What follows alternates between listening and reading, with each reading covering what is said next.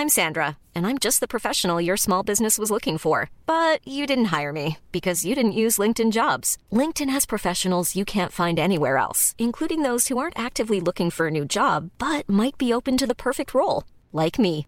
In a given month, over 70% of LinkedIn users don't visit other leading job sites. So if you're not looking on LinkedIn, you'll miss out on great candidates like Sandra. Start hiring professionals like a professional. Post your free job on linkedin.com/people today. Burrow's furniture is built for the way you live. From ensuring easy assembly and disassembly to honoring highly requested new colors for their award-winning seating, they always have their customers in mind. Their modular seating is made out of durable materials to last and grow with you. And with Burrow, you always get fast, free shipping. Get up to 60% off during Burrow's Memorial Day sale at burrow.com/ACAST. That's burrow.com/ACAST. burrow.com/ACAST.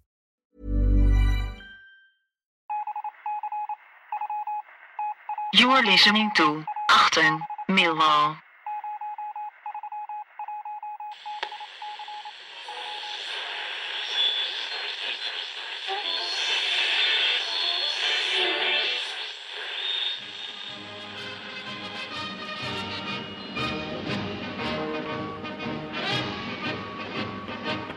You're listening to Achten Millwall Emergency Broadcasting Special, a public service broadcast made on behalf of the Real Millwall Fan Show and Achten Millwall, broadcasting from South Bermondsey.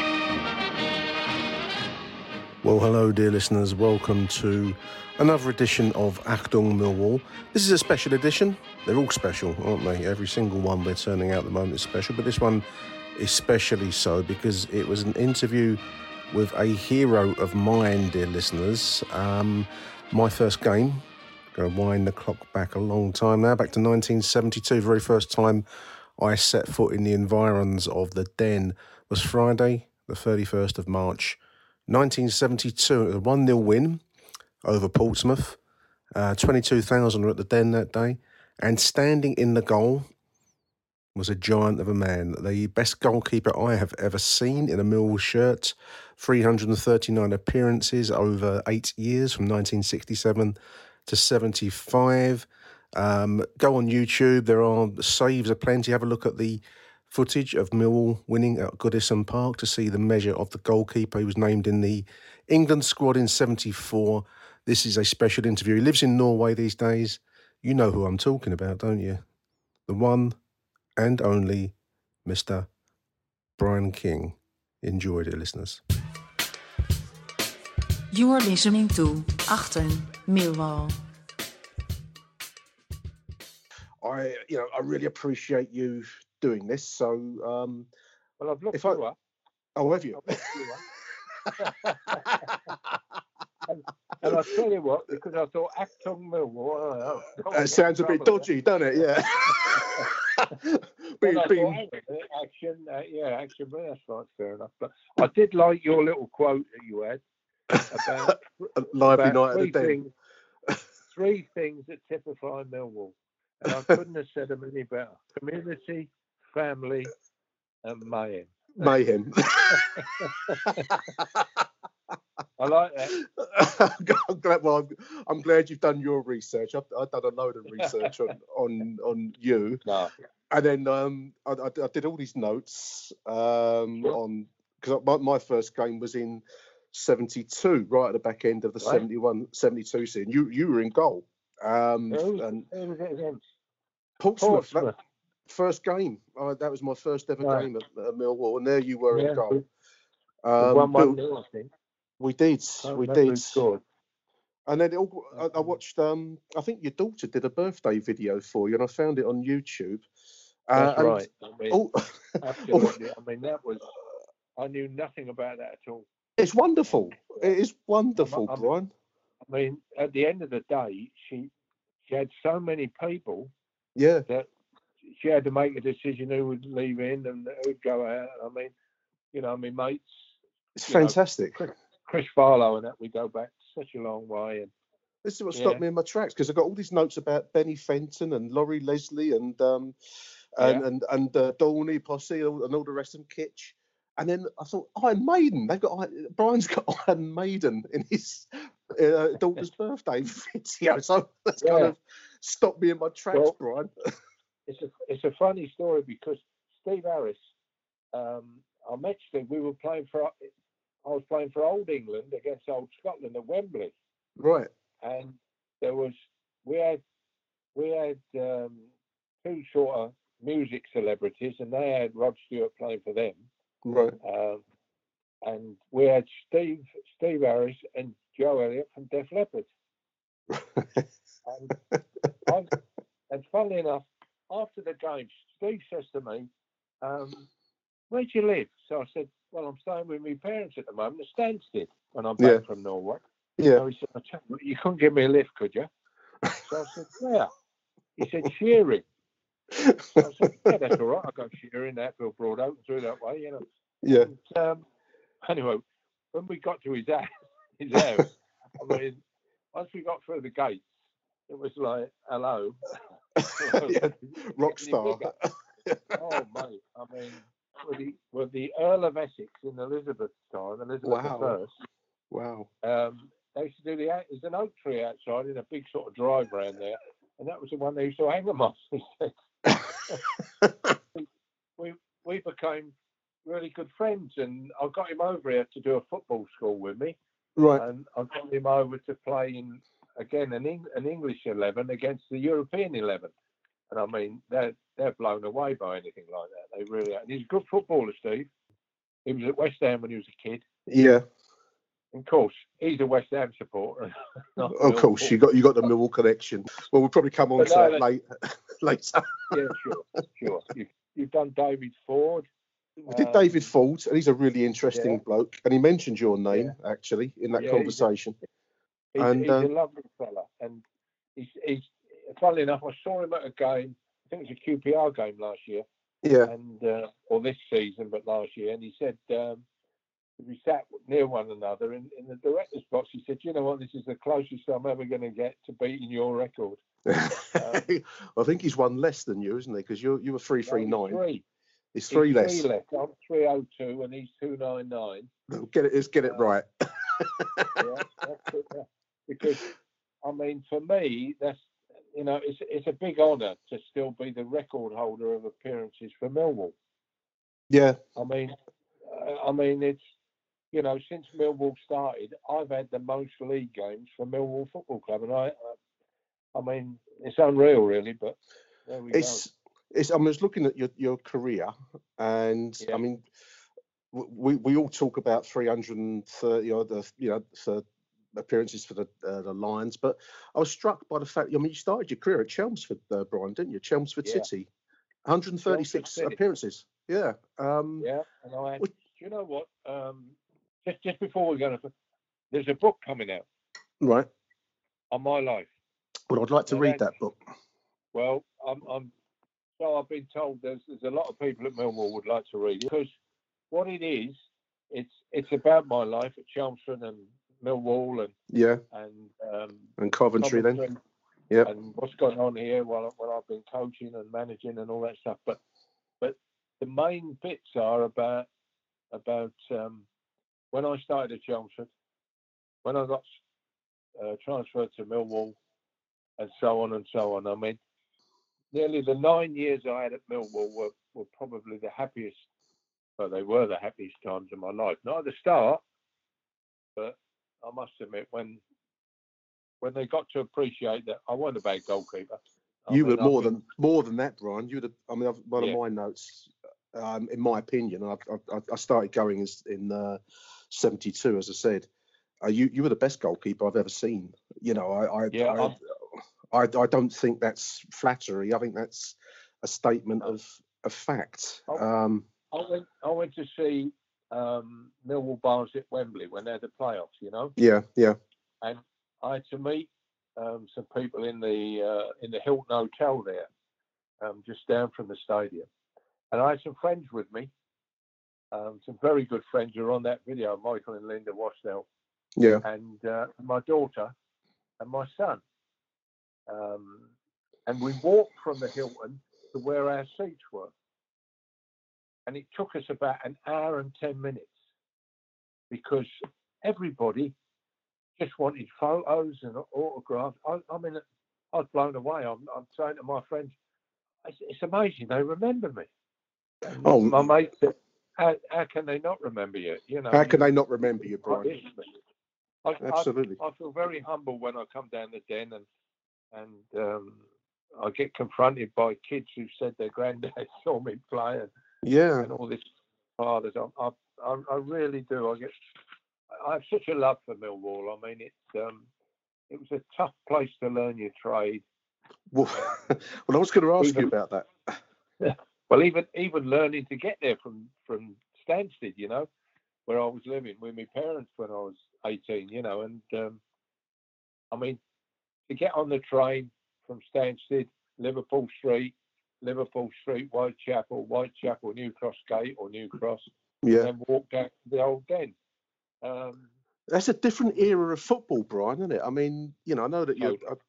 I mean, you know, 17 when you signed for Chelmsford. I think you're 20. Is that correct? When you first signed for Millwall? 19 I was actually. 19. 19 or 20 when I signed for. But there are a lot of things that are going to be in the book. That it's amazing. It really is amazing when you think of what happened at Chelmsford, the players I played with. Right. Okay. You know, I'm reading. Funnily enough, I've got a book from Stuart Imlach's son. Right. Okay. Scotland and not at Forest when they won the cup. But I played in Chelmsford City's side. Chelmsford City was as well run as any second division team in England. Team full-time pros and 10 apprentices. They had a decent ground. They were next door to the cricket ground, weren't they? That's correct. Near Riddle Street. I played there against Romford. And there was 8,500 there for a Southern League Cup game. Decent side. We used to get between 4,000 and 5,000 every home game. Wow.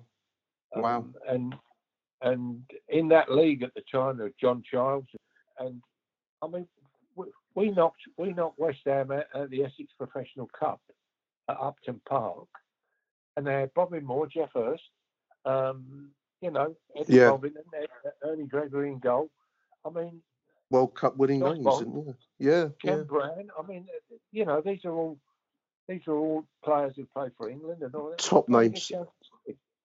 It must have been quite a contrast. I mean, coming from Chelmsford, I mean, clearly Stansted back in those days, different Stansted to now. And you're coming into town, you're coming into Coldblow Lane, which is, you know, was always a what's the word? A gritty area. I think that's probably the best way we can put it, isn't it? I think when you went past Deptford Park and went into the first sort of tunnel or bridge, and then you went on and you thought there can't be a football ground down here. and I can remember walking from New Cross Gate, and when I walked through that, you know, the old den. Yeah. The first day I walked through there, you know. what did you think? And I'm thinking, you know, what am I going into here? But at the end of the day, of course, the man who persuaded me to even think about going to Millwall was who I was playing with at Chelmsford, and that was Peter Shreves. Remember the Tottenham man? Tottenham man, yeah, absolutely.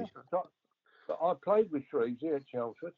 Right, okay. Said to me, because I had the chance, my centre half at Chelmsford was a boy called Peter Collins. And right. Peter was a great player, same age as me, grew up through the youth team at Chelmsford, reserves in the first team. And when Benny Fenton was at the game, also at that game was Bill Nick. Right, Tottenham, yeah. Bill Nick actually wanted to do a dual deal with Chelmsford for me and Peter Collins to take us to Tottenham. Wow. This was in 65, 66. Yeah. That's the first initial thing. Yeah. Anyway, Shreves said to me, I wouldn't go to Tottenham if I was you. So I said, well, it's a big club, you know, and look at the players they've got. He said, no, they just signed a kid from Watford. And it still is, he still is, and he has been all through my career, a very good friend, Pat Jones. Yeah. A great goalkeeper, Brian. Oh, mate. I mean, I grew up with Pat, and I can remember reading. I always feel one of my great honours is there's a page, the question and answers page that used to be in Shoot magazine. That's right, yeah. And in there, one of the questions was to Pat Jennings, who do you reckon is the best up-and-coming goalkeeper or goalkeepers in the country? And he said, Brian King at Millwall and Phil Parkes at QPR. Well, another great goalkeeper, yeah, wow, yeah. You know, and I think, well, I know I was unlucky at that time to be in an era of great goalkeepers, but it still bugs me that every time they needed somebody to go in with the England squad, if somebody had dropped out, Pete Bonetti or Springett or Shilton or whatever, whoever, they used to call me in the squad, and it was a great experience being with these people. I mean, fucking hell, I'm a Millwall man, you know. I mean, it's just one of the things that I've always wondered, Brian. I mean, do you think? I mean, you've touched on it. I mean, the goalkeeping for England at that time was incredible. You know, Peter Shilton, Ray Clements was around, wasn't he? And Phil Parkes, you've mentioned. I mean, Banks was probably still playing at that time as well. He was there. So you're up against some giants of the game, really. But do you think your cause was slightly hindered by playing for Millwall? The fact we weren't a fashionable team and tucked away down Coldbell Lane? Yeah. Sometimes I thought that. But then I thought, hang on a minute, before me was Alex Stepney, because that's what Shrewsbury said to me. Yes, he did. Yeah, Millwall are going to have just sold Alex Stepney. Yeah. They've got an experienced keeper there called Laurie Leslie. Yeah. It's the perfect place for you to go. Well, I signed in July, and I was in the first team by September, at the end of September, against Northampton. So that's right. That was your debut. A 5-1 win against Northampton. My debut for the league was against Blackpool. I had 3 games in a week in October. I played against Northampton on the Tuesday, or the Monday or the Tuesday. Yeah. Then Laurie was okay for the game on Saturday. Got injured again. I played against Blackpool on the Tuesday, and then Plymouth at home on the Saturday. So wow. That was my introduction. So I had a 5-1, 1 each, and 3-0. I think it was. Something remarkable, I think, Brian, is I mean, you kind of vied with Laurie Leslie that season, which is the 67-68 season, and there was a bit of you and a bit of Laurie, and that was through the season. But after that, I mean, 68, 69, 70, 71, 72, all the way through until you left us in 75, I think. Yeah. You were pretty much ever present. You must have had a remarkable physique and frame not to get injured over those 8 years. I remember dear old Jack Blackman saying to me, "You're a quick healer." I said, "Yeah, but Jack, sometimes I'm not fit."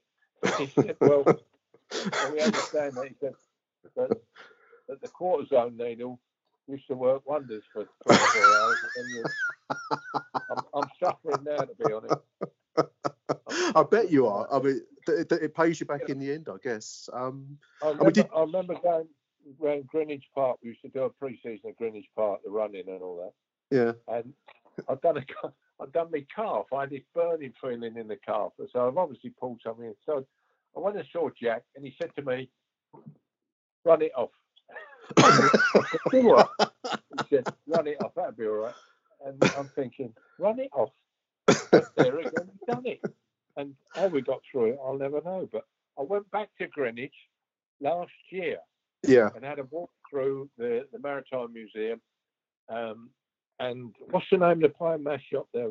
There's Goddard's in Greenwich. Goddard's, yeah. And I went in there, and I had pie and mash, and sat there and reminisced that when we used to meet up and have pie and mash before we had training.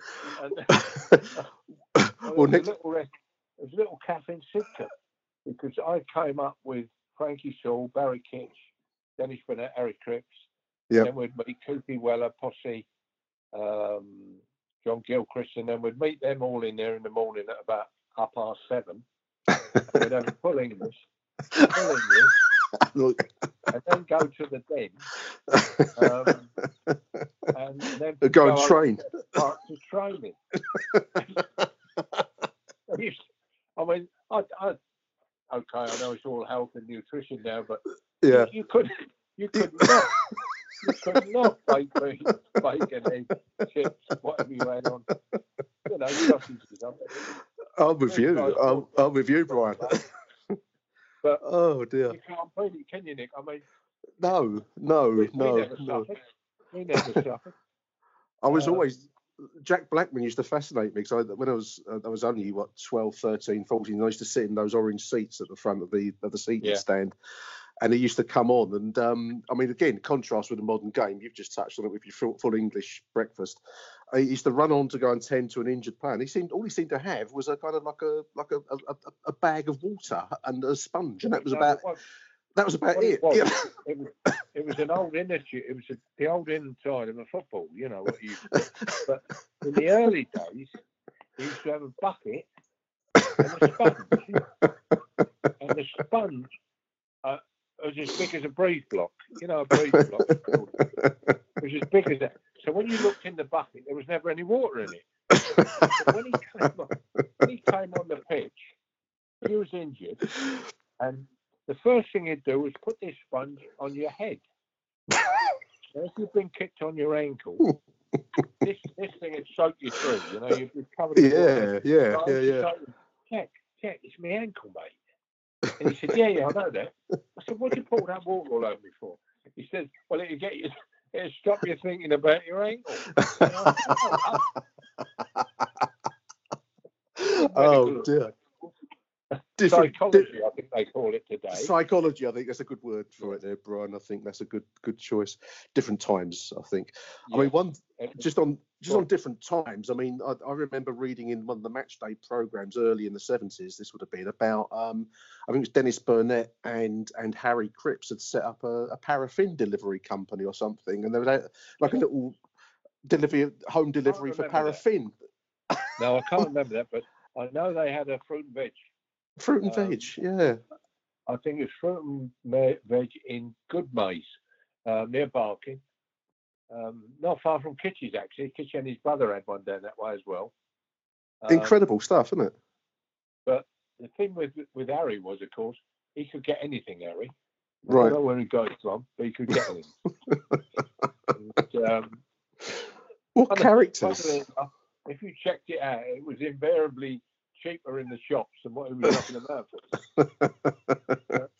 Wonderful characters. I must admit, it was, they were wonderful times then. I mean, they were, it's just, you never see it again. You'll never play at the ground like the old den again. No, you won't. No. I mean, that era of football has passed. I mean, the players were characters, weren't they? I mean, we touched on Harry Cripps there. Kitchener, I mean, these were giants to me as a child watching on. And the likes of yourself and Alan Dorney in defence. This was a wonderful era to be a Millwall fan. Well, we were a solid unit. I mean, you could practically name the side, couldn't you? Yeah. And certainly the back four as such. With Brown, Kitchener, Dorney, Harry Cripps. I mean, Cripps, that was back four. That's a classic Millwall back four, wasn't it? And yeah. Something interesting. I was looking at the seasons. I mean, that back four and really the spine of that team, Brian, was in place by about the late 60s, 68, 69. That was a unit. I mean, 68, 69, I've got Brian King, Brian Brown, Harry Cripps, Barry Kitch, Dorney, Derek Posse, Bolland, Dunphy, all in the same side. And that would be the basis of the team that will go on to take us so close in 71, 72, wouldn't it? Yeah. And I mean, we were a good side then. I mean, we really were. And for me, that season, I was chosen Player of the Year that year. Yeah. And yeah. I think it was Apostle presented me with the award, I think. And I mean, it was a great year that year. We played good football. We had good crowds at the Den. I mean, we had 30, 25s. I mean, 35,000, I think, for a cup game we had there.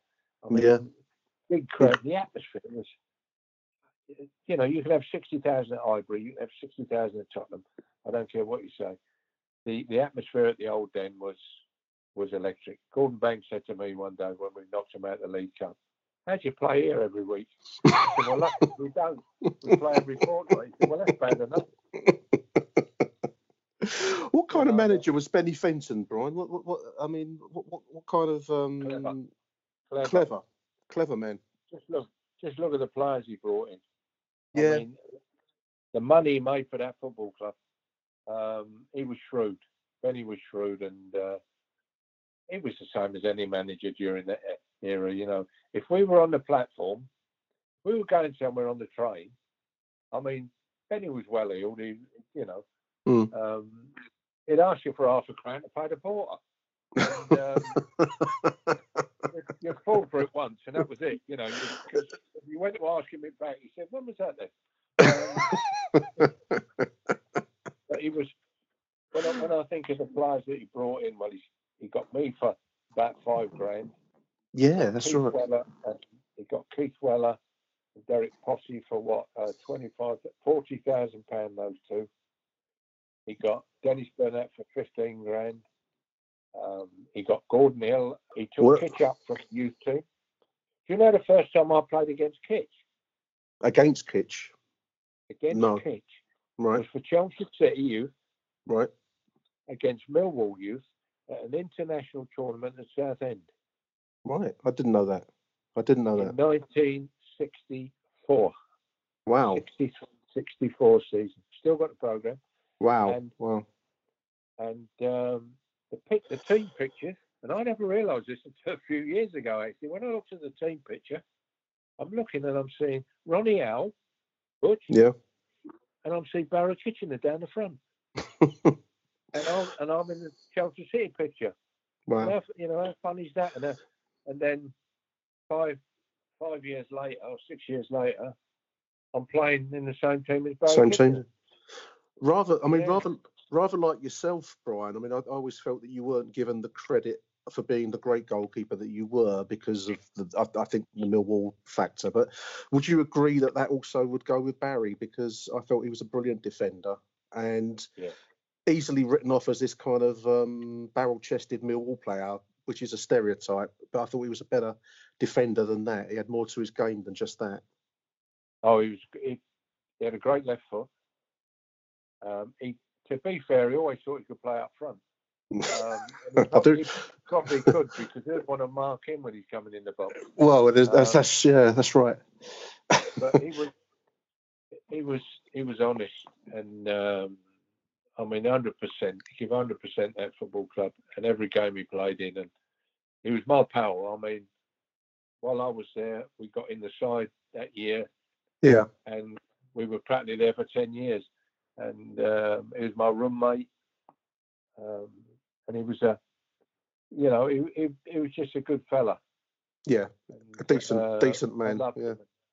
And I was honoured to be able to speak at his funeral, and carry the coffin actually. And, right. It was the least I could do for the big fella, and he's bailed me out a few times. I've given him an extra parting in his hair a few times. But, he'd always used to, "Are you going to open your mouth?" And then Chester just caught him in the back of the head. But he was, I honestly thought that Barry should have played.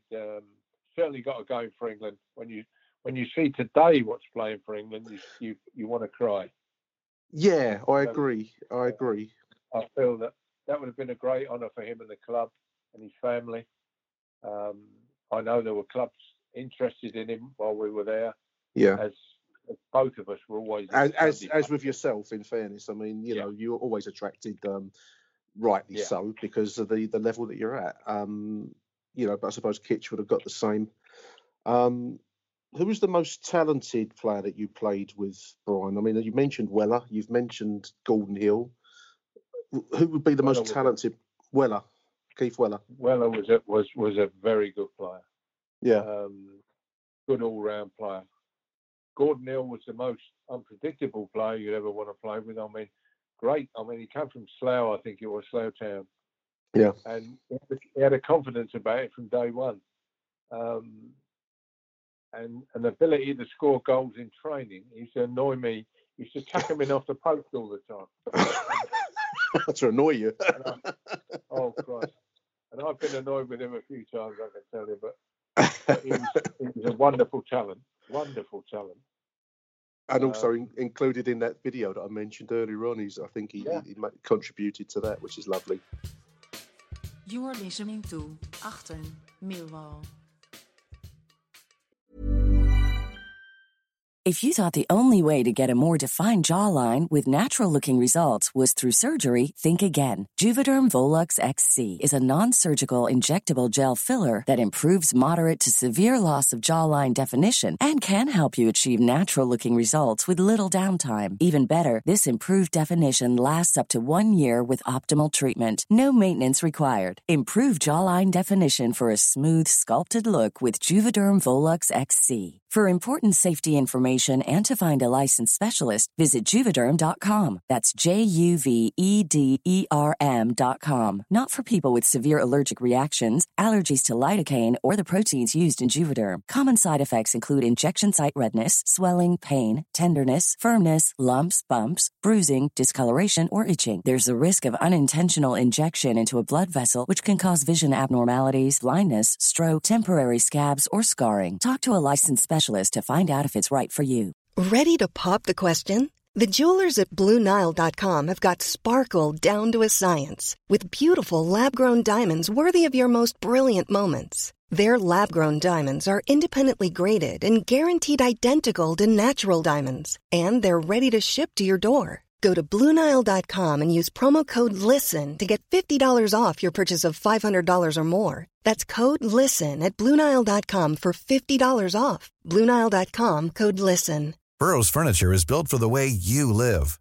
From ensuring easy assembly and disassembly to honoring highly requested new colors for their award-winning seating, they always have their customers in mind. Their modular seating is made out of durable materials to last and grow with you.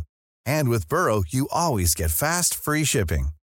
Get up to 60% off during Burrow's Memorial Day sale at burrow.com/ACAST. That's burrow.com/ACAST. burrow.com/ACAST. Because when I was 60, it was arranged that I should go on the pitch and I think I was put in the Hall of Fame or something for Millwall and given a crystal ball and all this kind of carry on. But they presented me on the pitch when I was 60. And well, I mean, I was totally overwhelmed walking out of that football pitch. It's a wonderful club. But something that struck me watching that video, and I kind of admonished myself a little bit because all of my notes are Millwall this and Millwall that, and your career, the famous 71-72 season, and then Coventry. You went to Coventry afterwards, but I kind of admonished myself because I wasn't aware of what a career you had after the game in scouting. I mean, the people that spoke on your behalf in the video is a real tribute to what you've achieved after Millwall, Brian, because I think there's often with players, you lose track of them when they finish playing. You don't realise what they go on to, and you had a real career after the game, didn't you? Well, I had 18 years managing and coaching. Yeah, in Scandinavia, Scandinavia, Denmark, Sweden, and Norway. I had a spell in America. I've been in Korea. I've got a very nice little niche that I do now in Antigua and Anguilla. Okay. In the Caribbean, where I go down for 5 or 6 weeks and do a bit of work there. There are worse places in the world to be, I can tell you. Absolutely. Yes. I can assure you that, funnily enough, we got back to my daughters in England. Yeah. And it, just as the coronavirus was taking hold. Yeah. So we got back to Norway in March, I think, when was it, the 20th of March. And we went straight into quarantine here. Into the lockdown, yeah. Luckily, we had a son here and his family who kept us trying me food and stuff. Keep you going. Well, no, you can't. You got to look after yourself. Yeah, I want to touch on that heartbreak season, Brian, because we can't have a conversation without touching on 1971 to 72, which was the very end of this season. The Portsmouth game that we mentioned as my first game as a Millwall fan, so I caught the back end of it. But what a team, what a season. I just want to read out the team, if I may. Brian King in goal, Brian Brown, Barry Kitchener, Alan Dorney, Harry Cripps, Doug Alder, Dennis Burnett, Eamon Dunphy, Gordon Bolland, Barry Bridges and Derek Posse. And that pretty much was the team throughout the season. We must have been very fortunate with injuries that year, because that pretty much was the start of the season and pretty much all the way through the whole campaign, that 11. In Jack's words, run it off. Run it off. Wow. But, no, we were a good bunch. I mean, we all gelled at that time, and to have that unfortunate business at the end. I mean, it was so sad during that game. 2-0 Preston game. Yeah. I mean, there was over 20,000 people there. It was a big match. I was there. That day. Okay. It was an horrible day. I mean, funnily enough, I wasn't sure whether I was going to play in that game. Really? On Tuesday night at Charlton, we beat Charlton on Tuesday night. I put my shoulder out of joint. Right. And Jack put it back for me while I was on the pitch, and I can assure you, you'd want to jump off a cliff rather than Jack put your shoulder back. Although he said he knew what he was doing, I wasn't quite sure. I wasn't sure. But apparently it went back. But it was quite swollen and very sore. Right. Wow. And I can tell you, I felt it was very sore when I was trying to get off the pitch at the end. I bet it was sore. Sore is a good way to put it, I reckon. Having had that done. And nowadays you probably wouldn't play, but then those days you ran it off. You ran it off, and you did play. Well, there were things. I mean, I got knocked out at Cardiff, and I lost a couple of teeth. Wow. And I had to go in Cardiff General Hospital. I remember there was a Friday night game. And I went in Friday night. And Saturday I remained in hospital. And Sunday I was given the all clear to come home. And Benny said to me, "You'll be all right, won't you?" I said, "Well, yeah, I'm okay, yeah." He said, "You'll be all right for tomorrow, won't you?" Tomorrow? Yeah, like 3 days after. So after concussion? He said, "The doc said you'd be all right." I said, "Well, I ain't seen the doc." No, their doc, he said. Cardiff doc said you should be all right. Anyway, Wow. I played anyway. That was. You can see, I think I missed, was it 3 games in very few 5 games years or something? Yeah, very, very few games. For those full 8 years that you were with us, actually. I mean, certainly you were ever present that season. Where did you get the news? I mean, obviously there was the pitch invasion at the end, and everyone thought we were up that day against Preston. And then lo and behold, Birmingham, I think, needed a win at Orient in the dressing room. Wow, that must have been a real crushing moment. It was certainly outside. An hard season. Yeah. A hard season, and we were. I mean, we were never out of top 3, were we? No, never. October on was top 3, top 2. And so many players had excelled that season. Not only myself, but everybody as individual players had grown. Dougie Alder, Dunphy, Bridget, of course, was a quality footballer. Our old back four had been together for 2 or 3 years. Yeah. We were. It was our time. It was a side that deserved promotion, I think, Brian. The worst thing was the reason they had that game against Orient. Wasn't it? Yeah. 3 days after the season ended. Yeah. Because they lost in the set. They got through in the cup, the semi-final. I think they lost to Leeds. I think Birmingham. I believe so. Yeah, I believe so. And that meant this game. I mean, we couldn't. There was no chance could any of us. I remember saying to Kitch, "What do you reckon?" He said, "No chance. No. They will beat Orient." Yeah, and so they did. So they did. So they did. There we are. That's Millwall history. It's part of Millwall's history. I think we had a. Yeah. I mean, when you think where we used to train at Deptford Park. Yeah, I know, that's a different era as well, Brian, isn't it? And Redgrave, we used to train on Redgrave. I mean, and if we were going to train on the grass, and even then he used to send some of the apprentices over to get on the pitch before the school come over there. It's amazing, isn't it? I mean, it must seem strange. Obviously, you carried on working in the game in the modern era, so you see the contrast between now, how much in some ways better, in some ways not so. But the contrast must seem quite stark. Yeah, we had, to be fair, during the pre-season, we used Pete Freens. Yes. In Sidcup. The training ground. The old A2. Yeah. I mean, it's a great sports ground and fantastic facilities there. I mean, they had a great cricket ground there. They had 2 or 3 football pitches, a rugby pitch, tennis courts.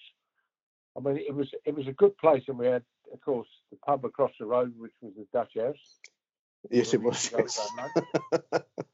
I mean, you could get killed in the A2. You better take your chances getting across the road there, but very different. Extremely different. Because I've worked the last 25 years for clubs, been on the scouting staffs. Aston Villa and Everton at Tottenham. Tottenham, and then back to Aston Villa again. And I mean, the training facilities, what I've seen in the last 10, 15 years, are incredible. And the medical care, by the sounds of Jack Blackman's medical approach. Well, I mean, we had one physio. I mean, nowadays they have about 10. Yeah, absolutely. And then they have a nutrition, they have a psychologist, they have, you name it. They've got a warm-up coach, a warm-down coach, goalkeeper coach, you name it. They got it. Coach, defending coach, all these clubs have all these positions. It's another world to us, mate. It's another world, but we still enjoy it. The only thing I would love to do now, playing football at the level that we played, would probably be for the money. Well, that was going to be a question. I mean, obviously, footballers of your era did okay, but I've noticed that looking through some newspaper reports of your career and Kitch and clubs becoming interested in you and wanting to sign you, but Mill holding you to contracts, and it becoming very difficult. Yeah. The players then didn't have the power, the contractual power they do nowadays. Well, of course you did. I mean, when you went into the manager's office, Benny Fenton, you went in knowing what you were going to ask for on a new contract. Yeah. By the time you come out, you realise that you're getting less than when you went in. But no, it wasn't that bad. To be honest, every time a club came in for me, and I think the same was for Kitch, they used to look after us in other ways. Right. Okay. Okay. Make sure you look in your shoe before you put it on, sort of thing. You are listening to Achter Millwall. But for friends, for mates, for the way the game was played, for the way you enjoyed it, I'd never want to lose that era of the 60s and the 70s. I thought it was, we were professional footballers. We were getting paid to do something everybody in the country wanted to do. Men, anyway. Absolutely, yeah, and and it was the it was the pinnacle of every kid's dream to play professional football. I suppose it still is to this day. But 72, 73, 73, 74.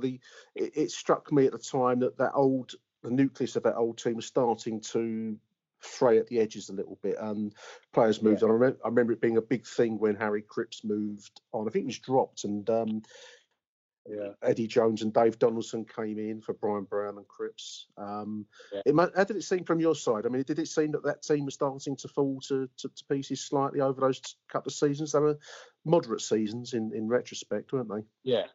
I think we've done quite well in the League Cup. We got to the fifth round, I think, got knocked out by Tottenham and eventually won it. Yeah. And a great win at Everton. A great win at Everton in the FA Cup, of course, in 72, 73. And then we went... we got knocked out in the quarterfinals of the League Cup at Norwich. Yes, that's right. Yeah, midweek game. Yeah, that was in a replay. And that was during the power cuts. The power cuts. Afternoon game. I was there. I bunked off school to come and watch you.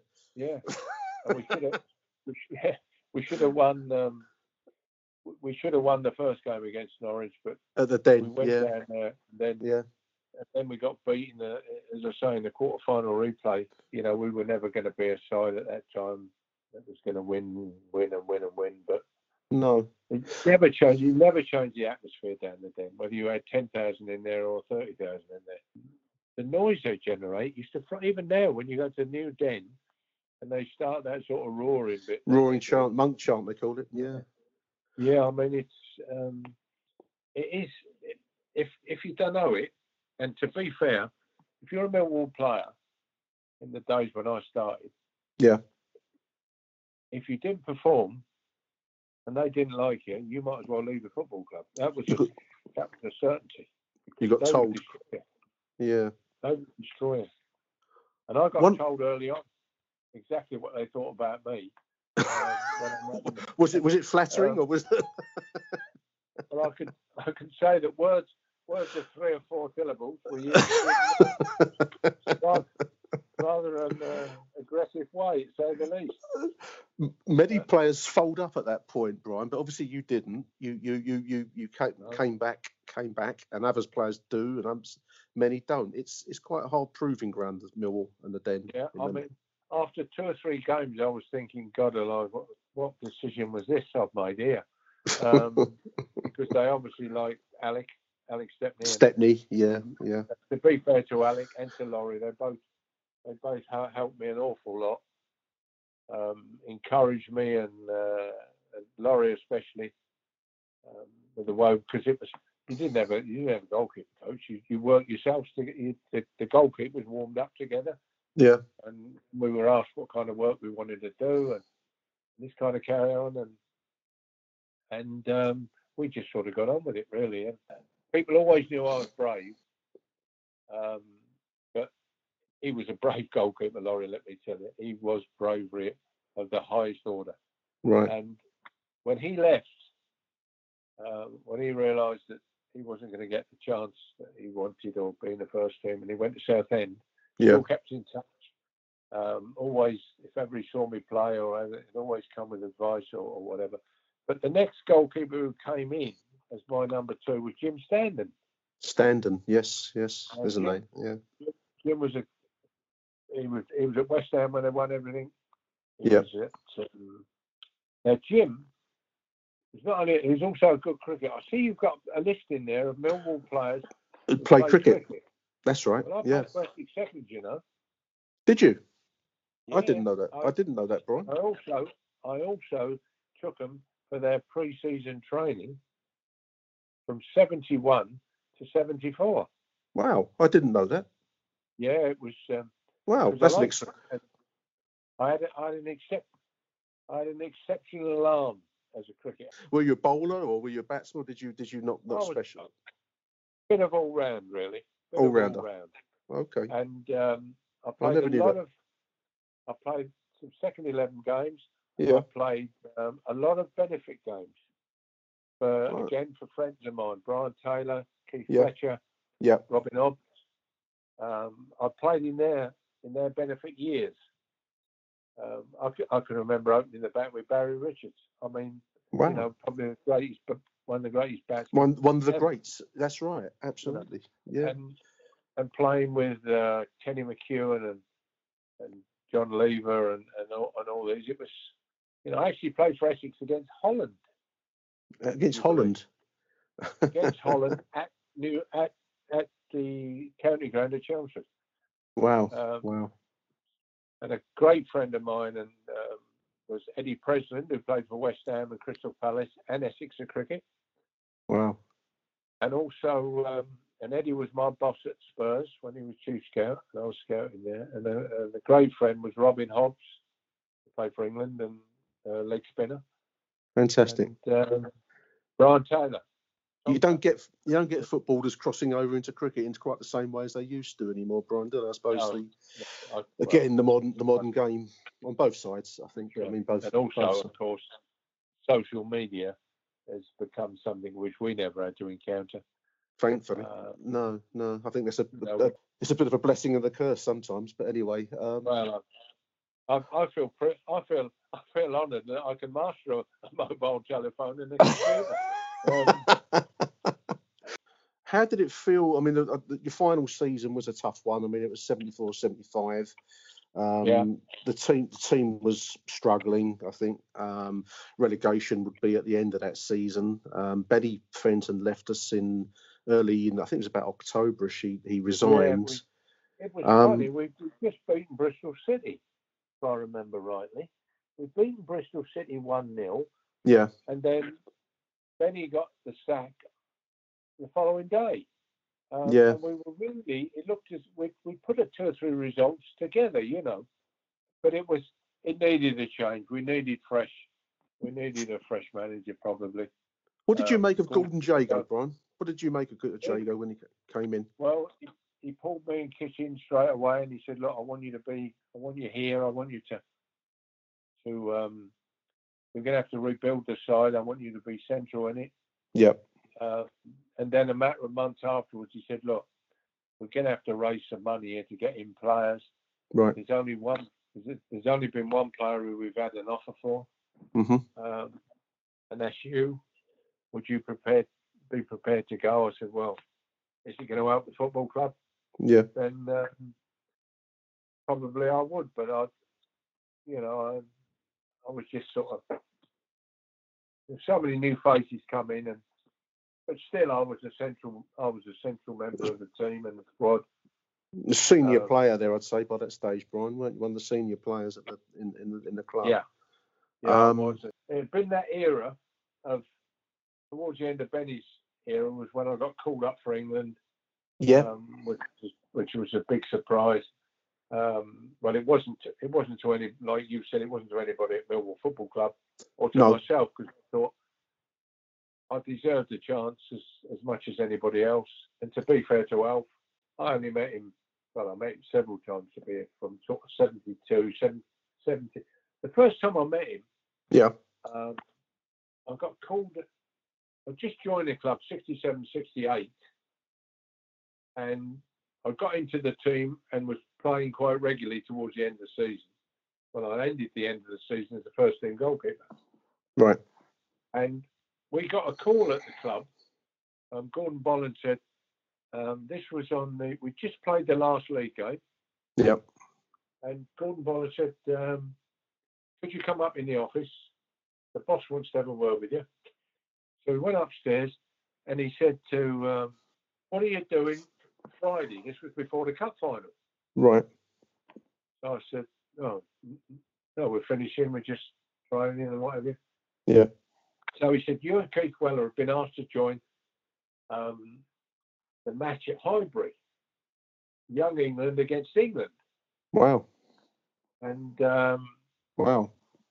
Would you be prepared to go? You're going to be on the sub bench. Keith will probably start. Yeah. And I said, well, okay, I'll play on the sub bench. Yeah. Great, and we. And funnily enough, Roger Jones played first half at Blackburn, and I knew for a fact I was better than him, even at the early age. Again, he was one of the. I think it was Peter Springett who was the other goalkeeper chosen, who pulled out through injury or something. Right. But I got called into that, and he stuck me on second half. Wow. For Young England. Yeah. I mean, that was Young England. I got a programme as well as that. And that was Young England against England. And England, I mean, the England side, Jesus Christ. I mean, that was practically the side that won the World Cup. And then you, you were a squad member in '74, I think, when you got called in from Millwall. Was it Portugal? I think you remember the England side played in Portugal. Yeah. And that was Phil Parks. Phil Parks, I got called in because I think it was Alan Stevenson who was at Burnley. I mean, you had some opposition there, Brian, didn't you? I mean, some of those names are great goalkeepers, you know.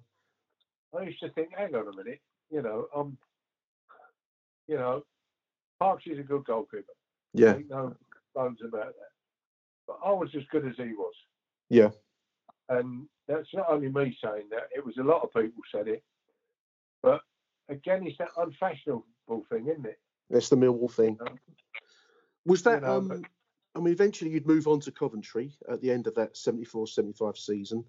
First Division, of course, First Division Coventry back then. Yes. Yes. I mean, also got called in just before I left Millwall. Yeah.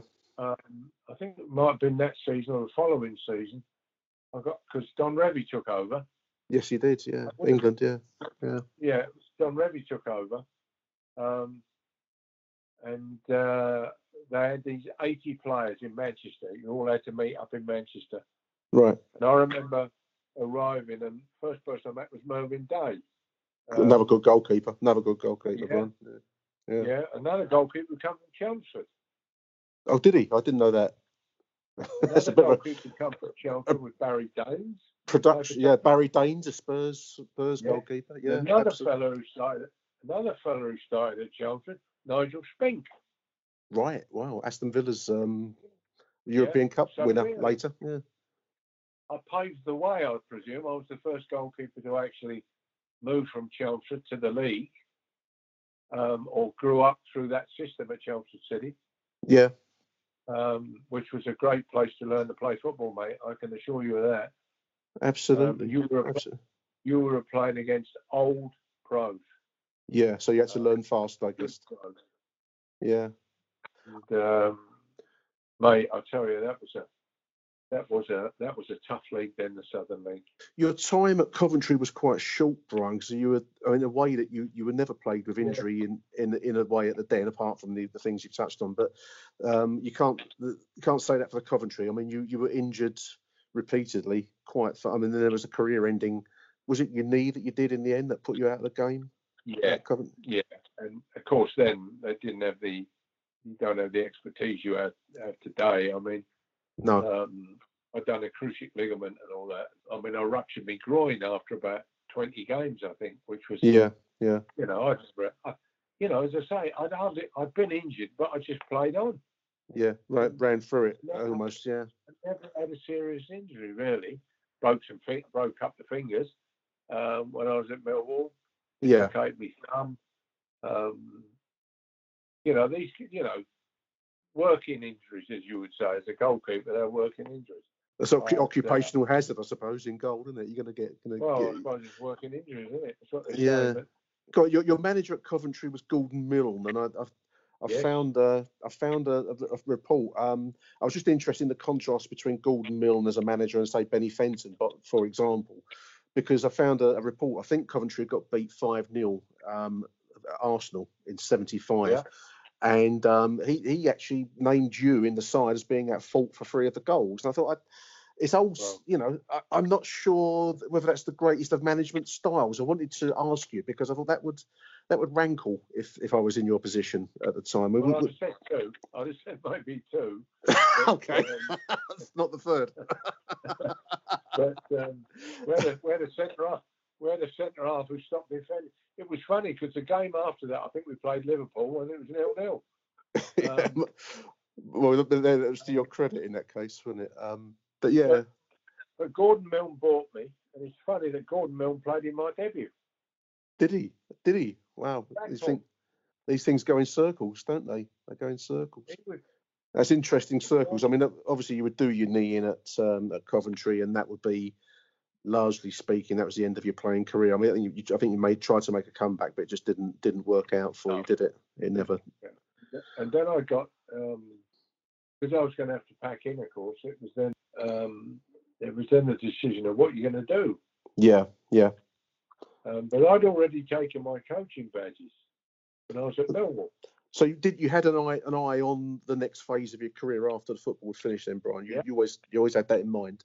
I had an idea that something that was going to be necessary in the future would be a goalkeeping coach.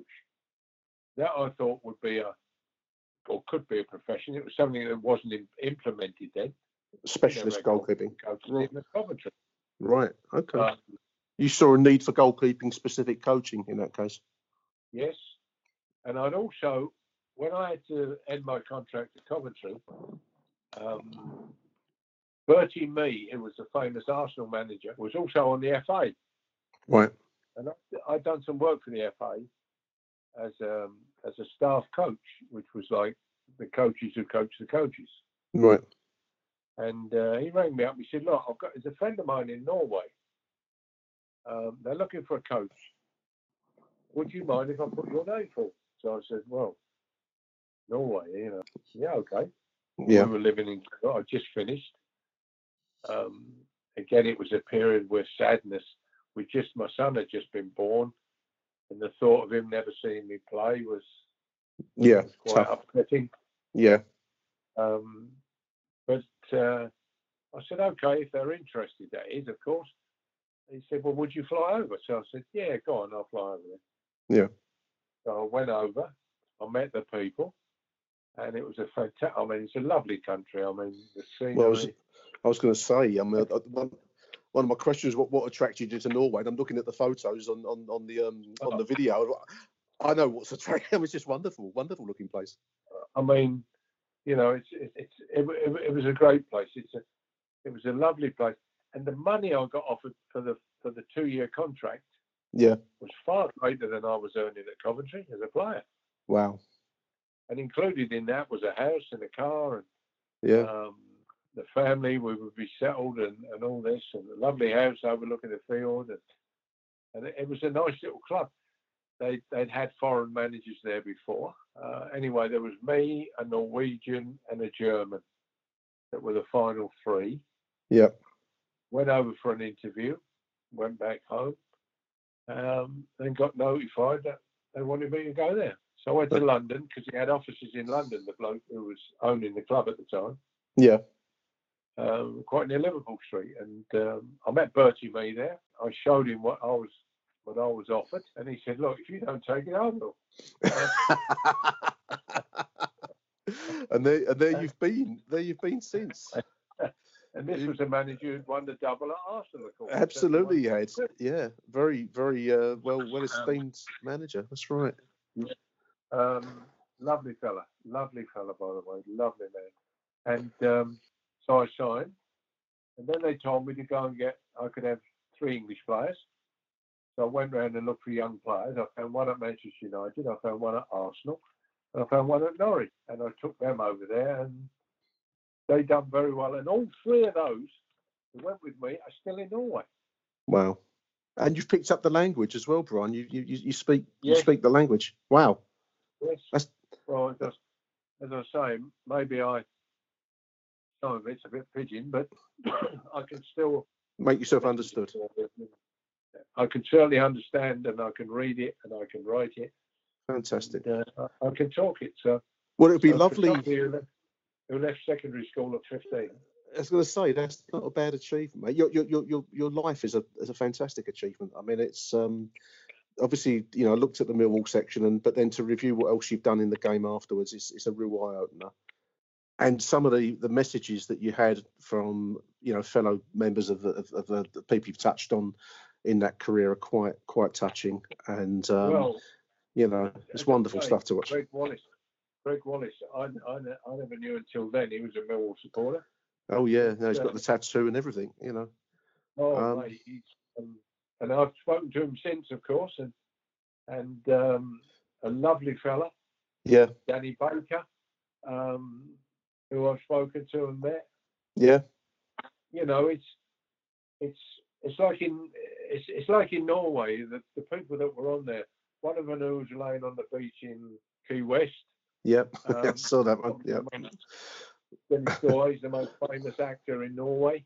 Right. The guy called Finn Bjelke has been, he is Norwegian radio. Dag Solheim, who was on there, brought me into when they started with the Premier League, Canal Plus. And I had 10, 11 years with him, sitting in the studio and working together as the Premier League grew, It's quite a journey from a boy from Stansted, yes, Brian, isn't it? Who was told, when you look back. Who was told to forget playing football. It's not a profession. The school bloke, used to go careers or whatever they were. Yeah. The first thing he said, well, you can forget that and get a proper job.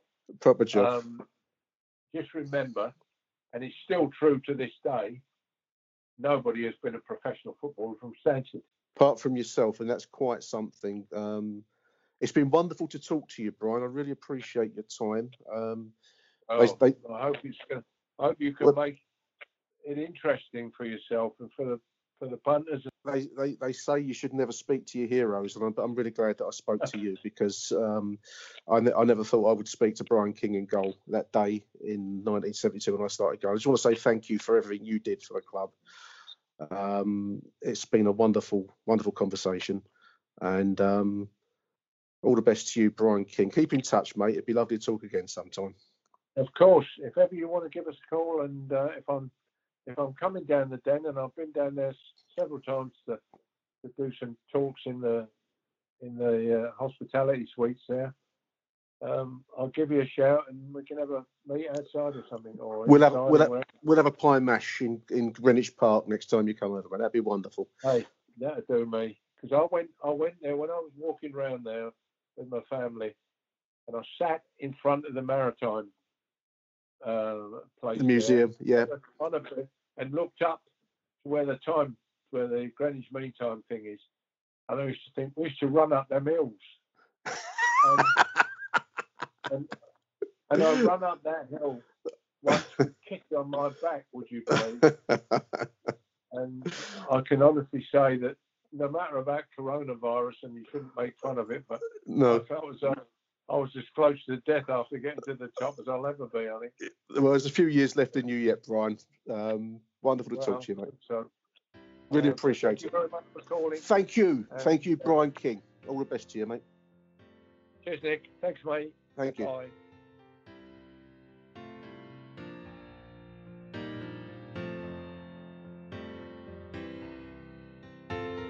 Achtung, Mehlball.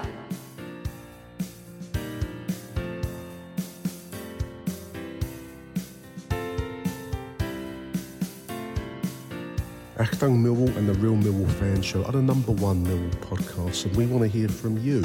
So get in touch with us. Let us know your thoughts, your views, your rants about all things Millwall. We've got email, achtungmillwall@gmail.com, all one word, achtungmillwall@gmail.com. You can get in touch with us and leave us a voicemail on 0208 144 0232. That's 0208 144 0232. Leave us a voicemail. No human will be involved in the receipt of your message. So give us a shout, tell us what you think about all things Millwall, and the best messages will be read out on air.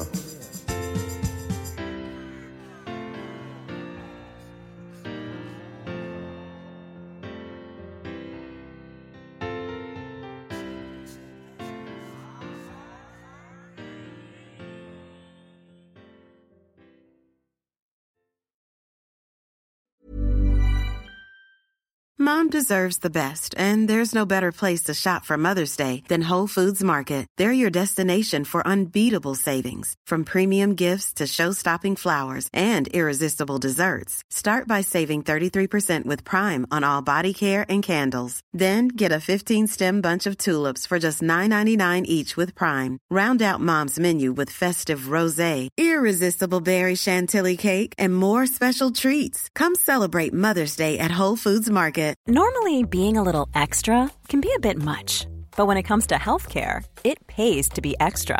And United Healthcare makes it easy with Health Protector Guard fixed indemnity insurance plans. Underwritten by Golden Rule Insurance Company, they supplement your primary plan, helping you manage out-of-pocket costs without the usual requirements and restrictions like deductibles and enrollment periods. So when it comes to covering your medical bills, you can feel good about being a little extra. Visit UH1.com to find the Health Protector Guard plan for you.